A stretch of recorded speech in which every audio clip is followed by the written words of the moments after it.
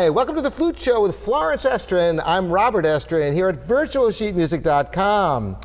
Today's subject is why you shouldn't practice flute like a video game. Now, you might think it would be fun to make it like a video game, but why shouldn't you do that? I guess you got some insights on that, Florence. Thanks, and tell us about this. Okay, one thing that I noticed with a lot of, especially young flutists who are starting off, they start a piece, and then they get to something, it goes wrong, and then they go all the way back to the beginning of the piece. And I say that this is mostly with people that are fairly beginner because maybe their piece isn't that long. Well, certainly if you're playing a piece that's 2 pages long, if you make a mistake on the second page, you're not going to go back to the beginning, hopefully. But I actually had a flute student whose piano teacher would make her go through metronome speeds for an entire extended advanced work, one notch at a time, go through the entire piece, then up one notch. And it was like, and I said to her, and isn't the biggest challenge just that you're bored out of your mind? And she said, yeah, and then I make mistakes because I can't concentrate. And so that's, that's a very big mistake. If you're going to use metronome speeds on something, it should be a section. Absolutely. Okay, now, that being said, you may get your sections together and then you want to see if you can play the whole piece, and it's important to be able to play the whole piece in the same tempo. So yes, you can, but if you're going to go way back to slow and work up incrementally, you're not going to want to do that with like a 5-page long piece. And and I think this was like Rhapsody in Blue they were talking about, or something like. I don't even know how you could do, because there's too many tempo changes. Right. But anyway, so it's very important to focus on the difficult part. And I think part of the reason why nobody wants to do that is because it's so much more fun to be playing when things are going well. And then you get to the part that you can't play, and you don't want to play it. Because I think another part is that sometimes you mess something up and you feel, oh, I should have gotten that. You feel like you could have gotten it. So rather than practice, I'm just going to try it again. I'm sure I can get it.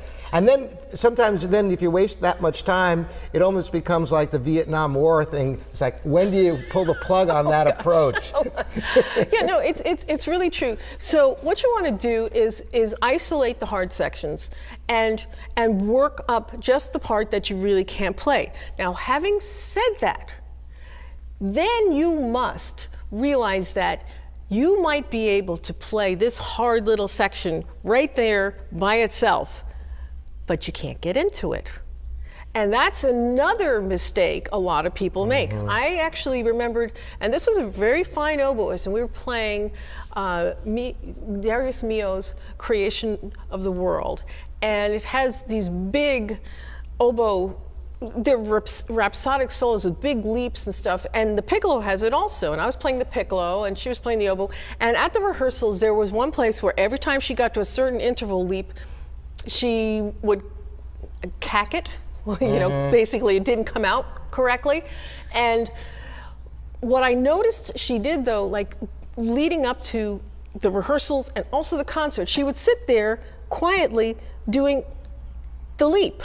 And she nailed it every time, right? But it wasn't in context. And the difference between just being able to do it back and forth, that leap, and do it in the context of the way she needed to play that phrase was totally different. And, that's right. And she didn't get it at the performance either. And she was a fine player in a fine conservatory too at the time. And but I even thought about it. It's like, yeah, but she's not doing it the way she has to do it in context. And so it's very important not only to get that difficult section mastered, but then what you might find is that, okay, lead into it just a little bit before, and you might find, oh my goodness, how come I screw up as soon as I get to it? Because you have to know how to get into it. Starting on something is different than getting into it. And then you might find, okay, you can do from a little bit before, but maybe you can't do from a little bit further before, especially on a wind instrument. Same get the thing pacing. with piano. Yeah. I have a video on the subject, the Band-Aid approach, and I explain how you have to make the correction and then lead into it, then lead further into it. It's all about context, isn't it? Right. So the first thing is, and I think earlier on in your learning of a piece, is to isolate those tough sections work them out. But then remember, you can't just work on those sections and expect the whole thing's going to work together without practicing the whole performance. And that's another thing. If you're going to perform something, put all the pieces together. I've seen students come in and they have a big contest the next day, and there's not anything in the piece that they can't play if they take it section by section, because that's how they practiced it.